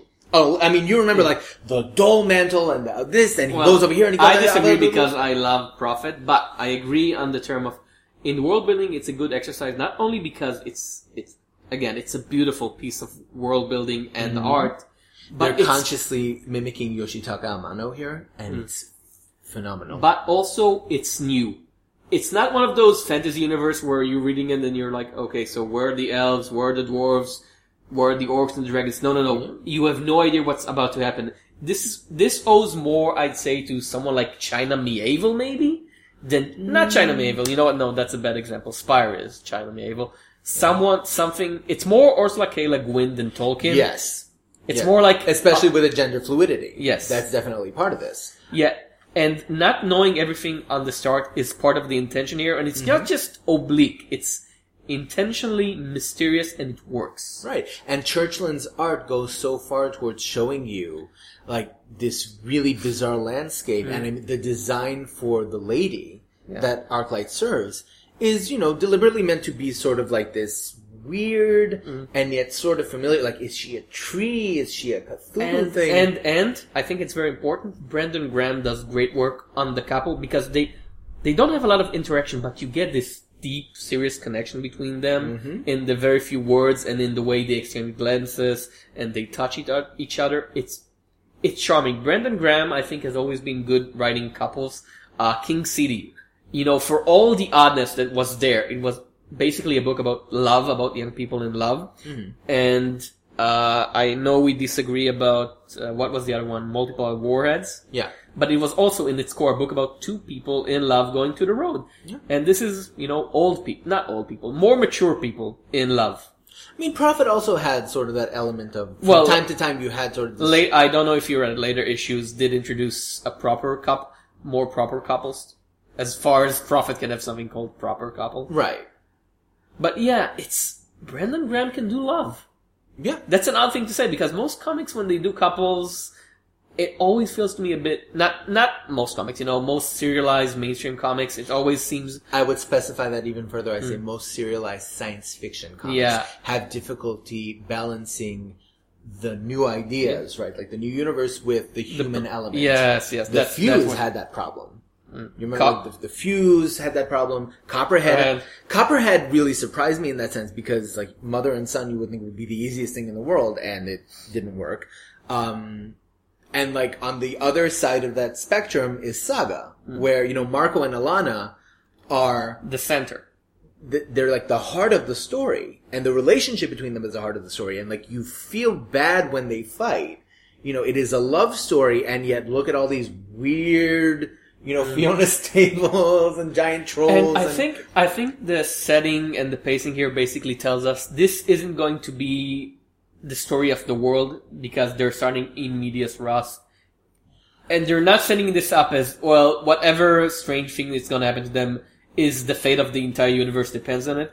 In most of these stories, the story you're reading is the most important story in the universe because, well, otherwise, why would you focus about it? But Brandon Graham and Marion Churchland are saying this is one story in this grand, beautiful, mysterious new world.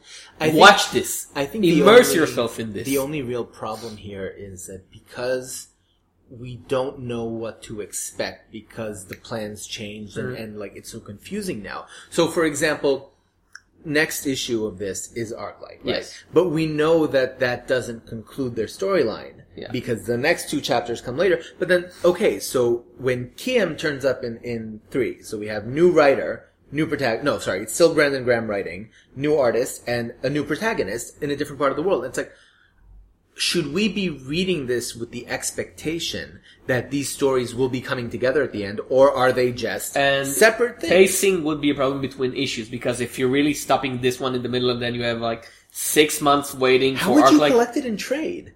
Well, I assume like... The only things that come together... I assume like 7 soldiers. Again, you just collect it the way it was published and the way it makes sense to the creator. But if they do that, then the first trade that we'll see from this is Mirror, because the Emma Rio series is the only one where all 4 issues are coming out one after the other. Well, they can do Arclight 1 and 2, and then Mirror 1 and 2. That would be... That's weird? That's what 7 Soldiers did. The first trade was 7 Soldiers 0, and then I think Frankenstein 1 and 2, Shining Knight 1 and 2, and Bulleteer 1 and 2. But 7 Soldiers was a collection of miniseries. Yes. This is one ongoing. Well, this is one ongoing, which is a hostess. Maybe it's better to think of this as sort of an odd anthology title, where simply the anthology just every issue is a story, but It's like 2000 AD if every It issue could had be. 22 pages of one story. That's exactly the thing that I wish Graham had clarified in the sort of overall information sphere. Because in an anthology title, you don't expect there to be any connection between the different storylines. Whereas here, it's like, okay, it is within the realm of possibility that Arclight will do something in these first two issues that pays off in Kiem, or that pays off in Yoris, or that pays off in Mirror. And so you should be paying attention not just to the specific story that's happening here, but like what's going on in general. And like, should we be having that level of awareness when we're engaging the story, or is it really just, Arclight, number 2, come back in issue 10 and you'll find out what happens to him? I don't know. But Churchland's art is spectacular. I cannot say that enough. She is great. It's good to see her getting proper work after, I don't know, years since she done something for Elephant Man. I think so, yeah. Yeah, and Elephant Man wasn't the best fit for her. She was good there, but this is her thing. And also, I mean, it's so painstakingly crafted that I think it's also the right decision to put her on the book with rotating casts built into it. So like, and in fact, that might be part of the reason why the plans changed. Like, she now has, when she completes issue number 2, she has a 6-month gap to get to the next one. And she needs to write From Under Mountains. Right. So it's possible that maybe that was part of the reason why things shifted here. I'm here for this. I am sticking around. It's weird how Brendan Graham has become, we've talked about Grant Morrison, Brendan Graham has become this sort of a master of running multiply writers, because Prophet is now a collaborative project. He writes it with Simon Roy and Gert Meningers, and there's like... Hang on, Prophet is still ongoing? Yes. There's like... It hasn't finished. The last miniseries has been delayed because of Brendan Graham. Okay. But for a long, long time, Prophet has been dozens of artists at this point working on it together. Artists, sure, but not writers. No. And he was writing it with Simon Roy and with... When? Yeah, Simon Roy has credit writers on most of issues of Prophet. Really? Yes. And now he's doing Island. He's running an anthology title. Okay. So he's become sort of a... These are the people I like to work with. Let's see what we can do together. Sure. And he's doing apparently Adventure Time now. He was doing art and design for the series, but he's not running... You could do worse. Yes, he's not running the series. That would have been great. I think, well, that's the thing. Now they're going for season 7. Call Brendan Graham, because Pendleton Ward, the series creator, stepped down. Yeah. It's like, well, if you happen to be looking for a showrunner, you could do worse than Brendan Graham. Clearly, he has the stones for it. Good issue. I really, really enjoyed it. Yeah. And I'm, it's atypical. It's such a breath of fresh air. Image, right? Breath of fresh air. A brush of fresh air. That too. Maybe that's why they call it in the world of Arclight. Sure. A brush of fresh air. Well, this world has its own alphabet, so clearly... Did you try to do the alphabet thing? I was too lazy. Just the first panel, it reads tracks. She writes tracks on the ground. Wow, that's so deep! Well, I mean, that's usually how it goes with fake alphabet. It's like, the artist has to like, I have to do all this thing now with all these dots. Keep now it simple. You, reader, must suffer as I have suffered. But, very innovative, very interesting. I'm here for more. Our last number 1 is a miniseries. Again from Image. Eagerly awaited miniseries. Yes. We Stand on Guard, number 1, written by Brian K. Vaughan. We have discussed this man, I believe, in this very podcast. His name may have come up from time to time. And drawn by Steve Scorse, back from his long banishment to the wilderness of Canada. Speaking of... No, he's Canadian. I mean, that explains so much. Hang on, was this confirmed to be a miniseries? Yeah, I believe it's a 5-issue mini. It doesn't say that anywhere on the cover or in the indicia, so Ooh, really? I had been assuming that this was an ongoing. I mean, I really wish that Image would be clearer. I remember that being solicited as a mini. The internet says it's a mini. Well, if the internet says, I suppose. Then again, we could have a Lumberjane situation right around here because it's a Brian K. Vaughan project. We never know. Really good. The man does write short stories for a long, long while. Short limited stuff? I think not since... Well, we had Private Eye, but even that was 10 issues, and he's threatening more and more. What was the last Brian K. Vaughan miniseries to come Spider-Man, Dr. Octopus thing? Ugh. That was a good series. It just was 10 years ago now. I guess. Anyway, So the story. Would you like to present this one? Yes. Blame Canada, basically. No, okay. So the story begins in Ottawa, in the future, 2112. The White House has been hit by a drone strike. In retaliation, they launch missiles at Canada, presumably blaming them for the initial attack. We experience these attacks through a family. The only survivors are Tommy and Amber, whose parents die in the attack. So then we jump 12 years later. Amber is alone, living in the woods, and she meets up with a resistance group made up of Canadian civilians. She meets the Wolverines. And they're playing Red Dawn. That's what it is. It's Red Dawn, the American invasion. Yeah. Yeah. Okay. Well, there's also this one little thing that maybe didn't appear in Red Dawn, which would be the giant robots. That's kind of a thing. Yeah. Red Dawn might have been more interesting if it had had giant robots. Okay. It's a strange idea because when it was first published, the idea of, okay, it's giant robots and America attacks Canada, it sounds like a joke. It sounds like an odd gag comic, but this is played dead straight. The horrors of war are here for you to see. Anna's house, Amber's house gets hit, and we see her father burn alive. Yeah. So there's nothing funny about this, which is odd because war against Canada between America and Canada is a thing that exists in fiction, but it was always presented as a joke, right? You had South Park the movie. You had Canadian Bacon, and you had Infinite Jest. And you had Howard Mackey's Mutant X, which ended... That was a joke. With Canada invading... America, yes. Oh, and then they blew up the moon. As one does in a war with Canada. He's playing this relatively straight, but at the same time, the design for these American robots, they're basically giant dogs. Well, the two that we see, the first that we see actually is a giant dog. The second one is also like this four-armed... A bit more complicated, but it's interesting because like I said, in regular giant robot stuff, they would be humans, but this is more...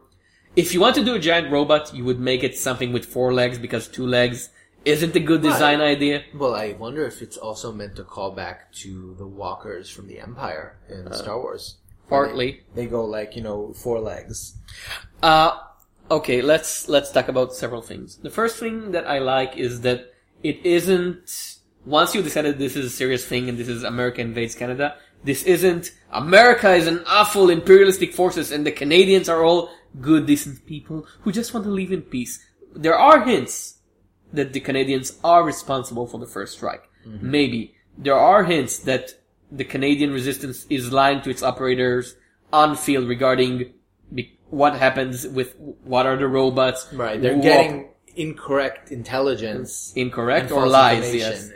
So there is the Brian K. Vaughan guaranteed this isn't just me being stupid doing black and white action thing. There is Amber, for example, what she does at the end of the issue, we won't spoil it, but she crosses a moral line without even thinking about it twice. Yes. So she's not like the sweet innocent protagonist who, is exposed to the horrors of war but maintains her humanity. She's like, no, I'm in. Like, I'm part of this. There's a good decent amount of plot in this issue. This is like the opposite of 8 House. It has almost 40 pages to work with. $3, right? Mm-hmm.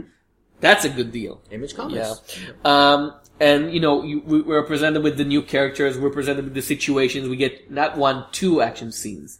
So Brian K. Vaughan can work with plot and characters and themes and do everything in his own way, and it's magnificent. Yeah. The man is a professional to the nth degree, I would say. And he's working here with an artist who really complements his strengths. Because, for example, you have all of these new characters who are being introduced, but they are visually distinct. Mm-hmm. There are like Chief and Kabani are both black-haired women who are about the same height, but you could never confuse them.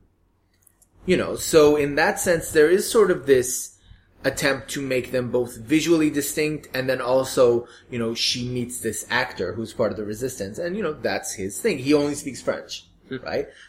Vaughan, on the one hand, is distinguishing between these characters and giving you enough to pull you in and draw you forward, and the art is also setting them apart. Yeah, Steve Skors is a magnificent artist. He did short stints on Spider-Man and Wolverine.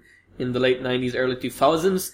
He is best known, comic-wise, for doing Doc Frankenstein for the unfortunately short-lived Burly Men Entertainment, which was the Wachowskis' sub-imprint of comics. Right. It was glorious. It really was a gloriously stupid series and gloriously good-looking series. This is him doing things a bit more serious. I think maybe I expected something less serious here because it was Steve Scores. No, the solicitation text was very, even at the Image Expo when they announced this, it did seem like they were going for a comedic or satirical Giant robots! Something like Kyle Baker's, he had that 4-issue miniseries about cognitively challenged people who were sent to Iraq. Special Forces. Like something like that is where you think it's going. Even though I remember, I've never seen Brian K. Vaughan do wacky humor slapstick stuff. Well, we do get the other Brian K. Vaughan trademark, which is somebody spewing a speech about some strange fact which isn't really related to the plot, but goddammit, Brian K. Vaughan thinks Superman origin as a Canadian is interesting, and he will talk about this. Well, no, there was something interesting. Well, there is something related to the plot, to the theme. Exactly, in the sense that they're talking about they don't know the specifics, right? Like, it's relatively subtle because it is Vaughn after all. He doesn't have to hit you over the head with it. But there's a theme throughout this entire issue of, disinformation or misinformation or what do you not know? So for example, the United States retaliates against Canada. Are they right? Are they wrong? We don't know. Amber starts talking with this person that she's just met about, Superman and mythology and who really created him and what his origins really are. And nobody can say for sure because this is 100 years in the future, 200 years in the future, right? It's very distanced from contemporary knowledge, and also nobody has internet here. So clearly there's sort of this limitation of what do you really know? Yeah. And that's like a thematic thing throughout the issue, which I think is great. The big theme that Vaughn talks about in the letter page is this is about America versus Canada. Now, for this to happen, we actually need some American characters, and we don't really get that here. Mm-hmm. So I assume the next issue is going to develop this further and going to introduce new characters, because if it is a limited series, he doesn't have a lot of space to work with. This isn't, in 5 issues, this isn't Saga. You can't just bring in all characters all the time. Right. There's a danger here of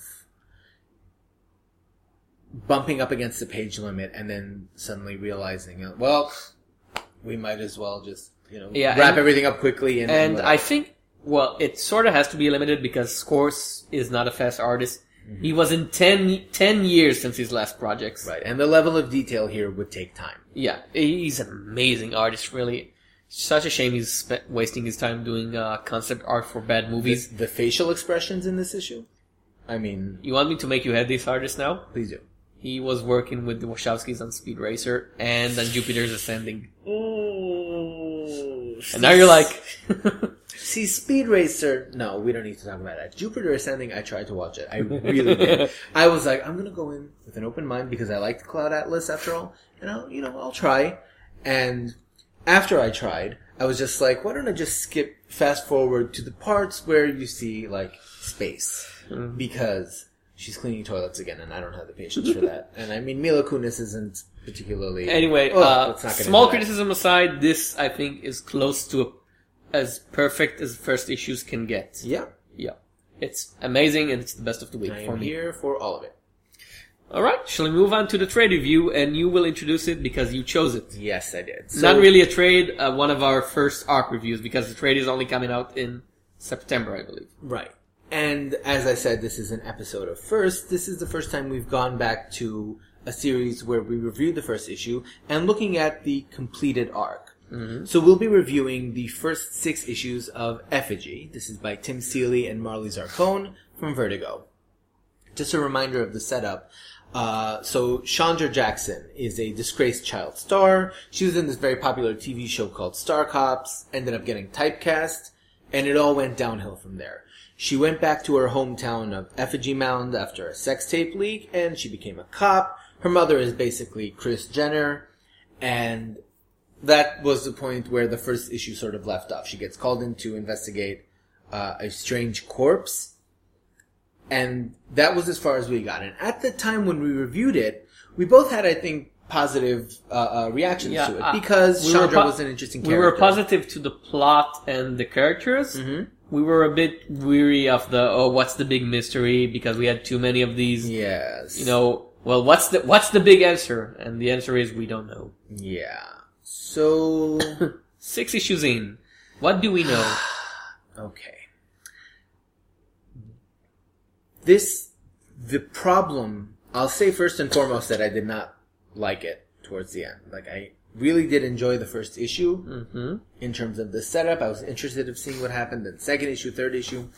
I think when I hit issue 5, I started getting this sinking feeling that we weren't going to get any real explanation or resolution as to what began as a C plot and ended up overtaking the book. Because basically what happens here is that the book is structured around 3 plots that are progressing simultaneously. First of all, you have Chandra's storyline, which is that she has just come out of the academy. She is a new cop. She's investigating the murder of a president of the fan club of her former show. Yes. The second layer is Grant's storyline and how Edie comes into that. So they go to this convention and are investigating everything that's happening there and Chandra's old co-hosts and what happened to them. And then the C plot is Scientology, basically. Except Xenu might actually exist this time. Okay, so here's the thing. As you described it, I enjoyed the A and B plot. The C plot, I can let go. And I didn't like the way it took over in the last issue. Exactly. The C plot becomes the A plot. It's not even in the last issue. It's in the moment that you start realizing what's going on with the guy who jumps off the roof. Yeah, and it's a shame because I really like these characters. I really like Eddie because when she's first introduced and we're led to believe she's a creepy fan stalker, and then we discovered that, yes, she is sort of a creepy fan stalker, but she's also a good friend to Chandra is legitimately guilty. Yeah. Because they were friends, and at the time, he was male, so he encouraged her, and then she never went back for him. And there's so much that could have gone wrong with the character of Eddie, because it's a transgender. Crazy transgender. Yeah. But no, she has depth, and she actually has character, 3 dimensions, and the way she interacts with the characters, with the other characters, with Chandra, they stop thinking about her as like, oh, she's this weirdo, and accept her as a human being. Yeah. Celie has this brilliant moment where Grant has been injured and Edie's trying to help him. And he's like, don't touch me, don't touch me. And you think it's because he's disgusted by her. But then you find out that no, that's not his thing at all. It's something else altogether. Right? He's like, don't touch my blood. And then you're like, so, it plays on the expectation of, the more negative representations and stereotypes of transgender characters, and then it's like, that's not what this is. And there are moments here where she is the victim of prejudice. I think in the 5th issue where she's in jail and the cop is saying, well, you're certified as male on your birth certificate, so that's how we're going to treat you, and I'm going to strip you naked now. Right. But it never becomes her sole feature. She's not simply the victim to be avenged by the straight characters. Yeah. So that I liked. And I liked the way they explored fan subcultures for this weird show. And I like the ideas that the show is built on this old stuff, novels and stories written by this science fiction guy who never intended to become a children's show of all things. Right. Because he is very distasteful towards royalties from the show, to put it mildly. But there's so much to like. It's just the strange small things. Well, not small in the first few issues and then large in issue 5 and 6 that sort of niggle at it. And when it ended, I was like, well, what's going on? Oh, exactly. Mind control, astral projection, strange visitors. I don't care. Like when you get to the end of the arc, the murder mystery that began the first issue is never resolved. In the sense that, like, we as readers know who's responsible, but the characters don't. So, and what just happened? And apparently it's gonna, and it shifts the whole setting. So the second arc is gonna be, it's going to have to be something completely different. because well, no, I can see it being like because a they're no continuation longer of the investigation. Yeah, but they're no longer, in one way or another. They're not in the same setting. They can't be just regular cops anymore after what happened in issue 6. I don't know if that's true. They're physically being dragged away by the weird army people. Oh, the weird Yeah. faith militia. Yeah. I had completely forgotten about that. How Which could just you? goes to show you. No, because It's the Rainbow Coalition! Killing people! it's the Rainbow Coalition of all religions in the world fighting Scientology. That's just... I would pay good money to see Christians, Jews, Hindus, Muslims, and Thor worshippers? Thor. Sure, why not?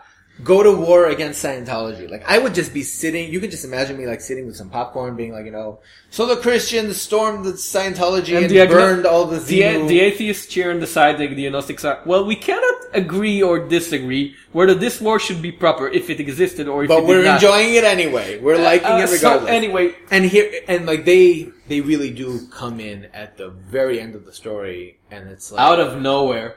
What? You know what it reminded me of? Bodies. Yeah. We liked... Doesn't stick the landing. We like the first 3/3 of bodies, and then the last third is like... the first 2/3. Well, we can't even say it doesn't stick the landing because it's not over. It can be good again. No. But this is the conclusion of the first arc. Yes. In that sense, it fails to stick the landing because you get to the end and you're like... You've done... Okay, so you've taken a 90-degree turn and you're doing something completely different with your story. Fine. That's where Alish Kot went wrong with Zero, but I will let go of that for now because we're not reviewing Zero. But it's like, okay, now they're doing this thing, which means that the cult storyline that Seeley has not developed because it's never explained what's going on beyond sort of the obvious implication, right? Like, okay, Scientology and they can now possess... like, mind control their people or like physically possess them. Great. What does any of that have to do with Chandra, right? Like, or her mother? Like, the way that they handled, like, at the end of the story, something happens to her mother, right? Mm-hmm. And it's so sloppily done because, like, you don't realize it until the end, but then the issue before that, she says, like, could everything have been different? It's like... Let's see, for all of the problems, I think I'm still in now. I'm more in than I was towards the first issue because I really like the setting, I really like the characters. And the odd plotting, well, it's a bit of a problem for me, but not that much, and I think Silly knows where he's going with this. And I don't think he's the type of writer who's going to end up with, it was all too weird for you to understand, puny mortals. I don't know if that's true based on these 6 issues, because every time he goes back to the cult, and, they're talking about, like, eternal, and this is the thing, and you're going here, and you're projecting it, and it's like, I kind of get what you're doing, but I'm not really into that. I'm into that in theory. There's a lot of stuff here that interests me. The 6th issue was a bit rushed, and the 5th issue, the second half of it, was also a bit all over the place. But I really like the art. Really, really good. What did Zircon do before? No idea. No idea. She's really good. I like the characters. I like a lot of the more small-time plotting. So you know what? I'm not going to read this issue by issue. I'm going to read the next arc. And I'm going to see where it's going. I don't think that I'll be coming back for more, simply because it seems to me... You know what this reminds me of? Did you read that Image series Clone? No. Okay. I despise clones. I grew up in the 1990s and I've read Spider-Man. That would do it. Although the first Spider-Man comic I've read was the damn Ben Reilly. That also means that you're missing out on Orphan Black, though. But that's a different discussion. Anyway, the Clone did something similar in the sense that you start out with a setup that's appealing.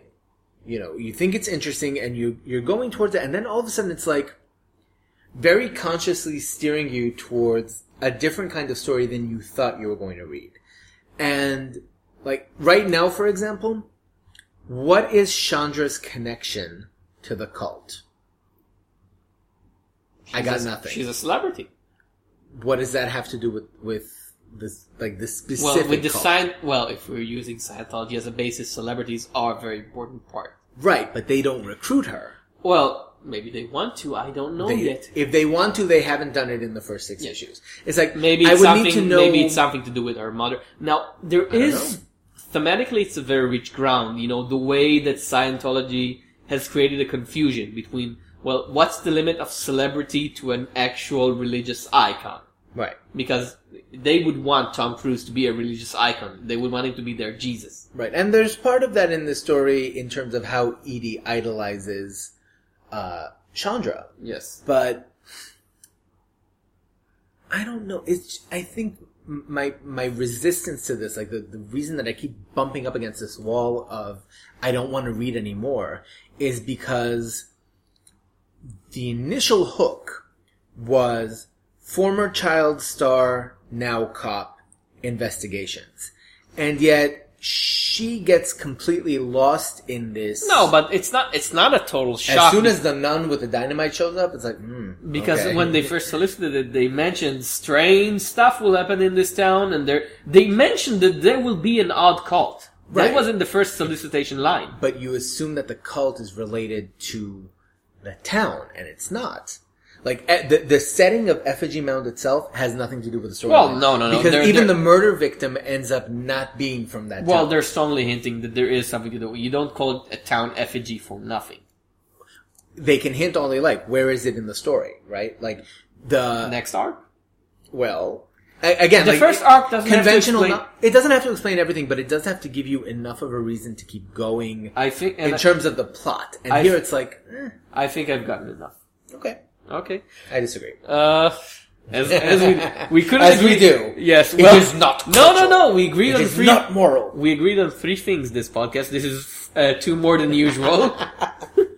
Well, I mean, I will say that I really wanted to enjoy this. And maybe when the series is complete...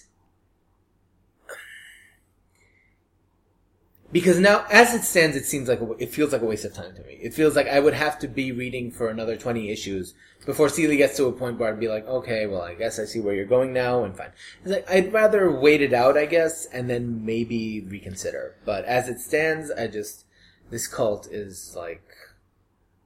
And there's a scene, like, in the prison where Edie tries to fake them out by saying, like, I know what you're doing, and he's like, we're not doing that. But the whole story was saying that you were doing that. So I don't know. It's just not. A little more clarity in the first arc would have helped keep things moving. Because, like, when the Faith Militia shows up, right? So the guy says, I am you. What does that mean? Is he also a child star? Or was he her co-star, but she doesn't recognize him? So it's like, it's not enough. And 6 issues, like, if you are selling this as your first trade, as your first collection, you need more. I'm more open to these type of shifts of everything you thought you knew is different. That assumes I knew something in the first place, though. Well, okay. Shall we finish? Yeah. Okay, so that was the Smorgasbord. I'm Tom Shapiro. And I'm Sean Edry. And up until next time, Bon appetit.